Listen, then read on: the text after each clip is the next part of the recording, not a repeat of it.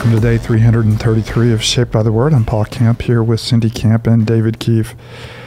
We have been studying the Upper Room Discourse, and the Upper Room Discourse moves from Jesus' instruction about abiding in Him and preparing His disciples to know and receive the Holy Spirit, and looking ahead to the difficulties that they will face, not only in the next few days as Jesus is crucified and their world seems to be turned upside down, but in their ministry as a whole, as they face the challenge of living and representing Christ in a world that doesn't understand Christ and many times is opposed to everything that Christ stands for. And the Upper Room Discourse comes to a nice conclusion in the prayer of Jesus. The other Gospels record the prayers that Jesus prays privately in the garden when He prays, Father, if at all possible, let this cup pass from me. Nevertheless, not my will, but your will be done. This is a prayer, evidently, that Jesus prayed over His disciples before withdrawing and praying alone in the presence of the Heavenly Father. And what a rich prayer it is. This is the longest recorded prayer, of Jesus in Scripture. And not only that, He concludes the prayer by praying for us. In other words, He has us in mind as those who would one day receive His message and be, considered His people, through the work of the apostles. So it's fun to know that even as Jesus went to the cross, He had us in mind. So before we dig in, as always, before we explore the prayer of Jesus, let's ask for the presence of His Spirit to take His Word, to make it ours, to shape us into the image of His Son and draw us closer to Him. So, David, do you mind lifting us up in prayer? Let's pray. And Father, we do thank You so much for Your Word, and we thank You for time that we can now spend in Your Word. And may Your Word be at work in only a way that it can as Your Spirit moves. May we be transformed more into the image and the likeness of Your Son. Thank You so much for Your Son and His wonderful prayer, but also His life and His death and His resurrection and ascension. Father, may we marvel at Jesus today, and may our hearts be transformed. And may You do this work for Your glory through Your church. We pray this all in the name of Jesus. Amen.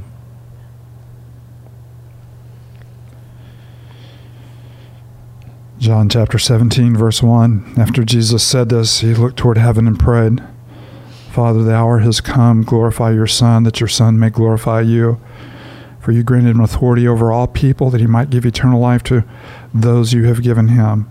Now this is eternal life, that they know You, the only true God, and Jesus Christ, whom You have sent. I have brought You glory on earth by finishing the work You gave Me to do. And now, Father, glorify Me in Your presence with the glory I had with You before the world began. I have revealed You to those whom You gave Me out of the world. They were Yours, You gave them to Me, and they have obeyed Your word. Now they know that everything that You have given Me comes from You. For I gave them the words You gave Me, and they accepted them. They knew with certainty that I came from You, and they believed that You sent Me. I pray for them. I'm not praying for the world, but for those that You have given Me, for they are Yours. All I have is Yours, and all You have is Mine. And glory has come to Me through them. I will remain in the world no longer, but they are still in the world, and I am coming to You. Holy Father, protect them by the power of Your name, the name that You gave Me, so that they may be one as we are one. While I was with them, I protected them, and I kept them safe by that name that You gave Me. None has been lost, except the one doomed to destruction, so that Scripture would be fulfilled. I'm coming to You now, but I say these things while I'm still in the world, so that they may have the full measure of My joy within them. I've given them Your word, and the world has hated them, for they're not of the world any more than I am of the world. My prayer is not that You take them out of the world, but that You protect them from the evil one. They are not of the world, even as I am not of it. Sanctify them by truth. Your word is truth. As You sent Me into the world, I have sent them into the world. For them I sanctify Myself, that they too may be truly sanctified. My prayer is not for them alone. I pray also for those who will believe in Me through their message, that all of them may be one. Father, just as You are in Me and I am in You, may they also be in us, so that the world may believe that You have sent Me. I've given them the glory that You gave Me, that they may be one as we are one. I in them and you in me, so that they may be brought to complete unity. Then the world will know that you sent me and have loved them, even as you have loved me. Father, I want those you have given me to be with me where I am and to see my glory, the glory you have given me because you loved me before the creation of the world. Righteous Father, though the world does not know you, I know you, and they know that you have sent me. I have made you known to them and will continue to make you known in order that the love you have for me may be in them and that I myself may be in them. What a wonderful prayer. And of course, we know from the garden that, Jesus, is praying, if at all possible, may this cup pass from me, but that the greater desire that he has through this prayer is for the Father to be glorified in him. And what a beautiful prayer. And you even have, a little section in there that is somewhat surprising as you look at the life of the apostles. He says, they have glorified me. And of course, it's been a ragged kind of journey for the disciples, both in unbelief and, running ahead of themselves and not understanding who Jesus is. But even in the response that they've had to his grace and to the gospel, they have already, by believing that the Father has sent the Son and the Father is in the Son, they have already brought glory to him and will continue to bring glory to him. And so not only is it a prayer that shows us the heart of Jesus, but it also shows us what would be our heart as well, that the Father would glorify himself in us so that we might glorify the Father. No, as we were reading, I was thinking how gracious of Jesus, right? He's soon to be deserted. Obviously, he will be rejected, but by many. But even in that, he speaks so kindly and so fondly and so graciously of his people, which gives me a lot of hope as someone who feels like he might not always glorify Christ as well. Of course, when you go back, to chapters 12 and 13, Jesus knows, what is about to happen to him, and he knows that all authority has been entrusted to them. And having loved his own who were in the world, he's loving them to the very end. And so as he is moving toward the cross, when his friends should have been caring for him and concerned about him, which they were not, he is deeply caring for them and is deeply concerned for them.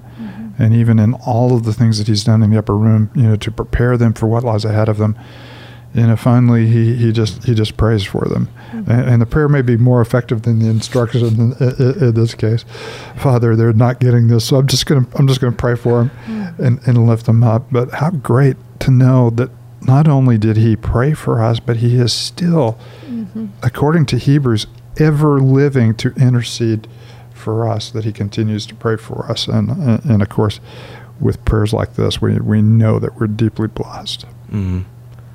I feel like even in reading this, and even over the last few days, we're getting like kind of this peek behind the curtain of just this beauty of the relationship that Christ has with the Father, and the Father with Christ, and now with Christ's people who the Father has given him. And it just kind of like showing us this wonderful event taking place, leading to the cross. Even in the kind of the nastiness of the cross, that's where he will glorify the Son, and the Son will glorify him, as he says at the beginning, is through kind of this shameful rejection event. But in that, they're both glorified. It's just the kind of the upside down nature of Christ and his kingdom and the gospel. I really like what seems very simple, but it's a great explanation of what has happened in the lives of the disciples and why they belong to God. In verse 8, when he says, "For I gave them the words you gave me, and they accepted them, and they knew with certainty that it came from you, and they believed." And I just love that he didn't say these were perfect men, they had 100% faith, they were faithful. It was just that they accepted and believed, and I love that simplicity. And of course, you have the complexity of the gospel there, because they are his, because the Father has given them to them, and they have received and accepted the gospel because the Father has brought them to the person of Jesus. So you see the sovereign will of God at work in drawing his people to himself, and you see also their responsibility to respond in faith and belief come together in a very beautiful description beyond our understanding. We want to create complicated descriptions of how the sovereignty of God works, or how, human responsibility works. And we simply need to affirm both and realize that God in his grace brings those things together in a way that will ultimately be pleasing to us. And of course, you see how deeply pleasing it is, to the Father, as well. I love, the description. If you were, to ask the question, what is eternal life? How would you answer it? And he gives a beautiful answer to that in this. This is eternal life, that they may know you, the one true God, and Jesus Christ, whom you have sent. In other words, the quality of our life is wrapped up in our knowledge of God. And by knowledge of God, we're not talking about, theological precepts that we have stored away, or scriptures that we have memorized, or word studies that we have done, or any of those kinds of things. We're not talking about the knowledge of God. We're talking about a deep, intimate relationship with him. And of course, that's the measure of our theology. The measure of our theology is not, is it making us smarter and more smug? The measure of our theology, it's pursued in the right heart and the right way if it's leading us into deeper intimacy with God and a deeper desire to live in his presence. And so what a beautiful description. And then, of course, he talks about the disciples being in the world and how they need to be sanctified. Yeah. And he says, sanctify them, by truth. Your word does that. Your word preserves us in the middle of all of the difficulties, we experience. But then he goes, one further. I have sanctified myself for them, that they may be truly sanctified. And of course, that is the work of the cross. The Holy One kept himself pure for us in order that he might present us as a pure bride, to himself. And what a beautiful, picture. For them I sanctify myself, that they too may be truly sanctified. It's his holiness and not ours. And he speaks somewhat to that sanctification, and in verses 11 he talks about he's going to be leaving the world, but Father, protect them by the power of the name, so they may be one as we are one. And then later on, speaking of, my prayer is not that you take them out of the world, but that you protect them from the evil one. And so I think so often in those difficult moments, we would rather just kind of be done with the world and be with the Father. But he knows, no, not that you would take them out, that you'd protect them. Not only protect them from the evil one, but I have sent them into the world just as you've sent me into the world. So, we have a mission in the world. It's not just to be protected in the world, which is a lot of times, what we think, but it's actually to be actively engaged with the world, with the glory that he has given us, so that he might be glorified in the world by the way that we live and who we are, and by continuing, to draw people through the gospel to himself, so that they know him and believe.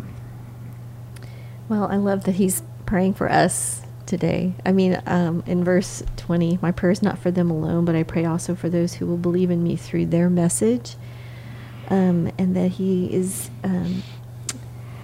praying that we would understand the complete unity with the Father, and that what a profound unity. That is, if you read this prayer, you're drawn into the warmth of the prayer and the beautiful vision, the prayer gives us, but you're also saddened that the one aspect of the prayer that has not been fully realized to our satisfaction or to his satisfaction, that his followers have the kind of unity that he is talking about.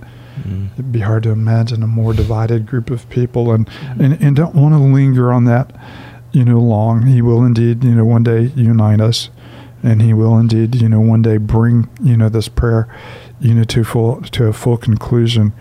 But it is sad that the church, sometimes is its own worst enemy, and in the way that we behave toward the world and the way that we behave toward one another. And we need to do everything we can. Paul said, and as far as it's up to you, live at peace with all men. Do everything we can, to preserve the bond of the Spirit, and the peace and the bond of Spirit. And we need to do that. But that is, if there is a sad part or a low note in this prayer, is we look around and know that it hadn't been fully realized in us. Yeah, there is that hope held out there. that they may be one as we are one, for verse 22, and then verse 23, I and them and you and me, so that they may be brought to complete unity. Then the world will know that you sent me and have loved them, even as you have loved me. Yeah. And then I love, verse, 24, I want those you have given me to be with me where I am and to see my glory, the glory you have given me because you loved me before the creation of the world. And of course, that is what we are destined for, is to be with him and to see his glory. And in that moment, we will be so, completely overwhelmed with who he is, how beautiful and how perfect are all of his ways. And of course, we live in this world, and so we have a whole lot of tension, but we understand the moment we see him, all of that tension will melt away, because he does all things well, and his will is good, and it's perfect, and it's pleasing. And we know that more and more as we offer ourselves to him, but we will know that ultimately when we see the fullness of his glory, which is beyond what any human can see. In its beauty and its majesty. And so we look forward to that day. Cindy, do you mind closing us with a word of prayer? No, I don't mind. Father, thank you so much for the very words of Jesus, who would be praying for us. Father, thank you for his heart for the people that you have given him, Father. I thank you for his heart for just that we would know unity, and that we would be one with you, and as he is one with you. Father, the desire to one day have us with him in all his glory. These are things often beyond my comprehension, Lord, but we thank you for these truths, and ask that they would not just sit idly in our hearts, Father, but they would be profound, and that they would cause our hearts to be changed and transformed into the likeness of him. And we pray these things in Christ's name. Amen.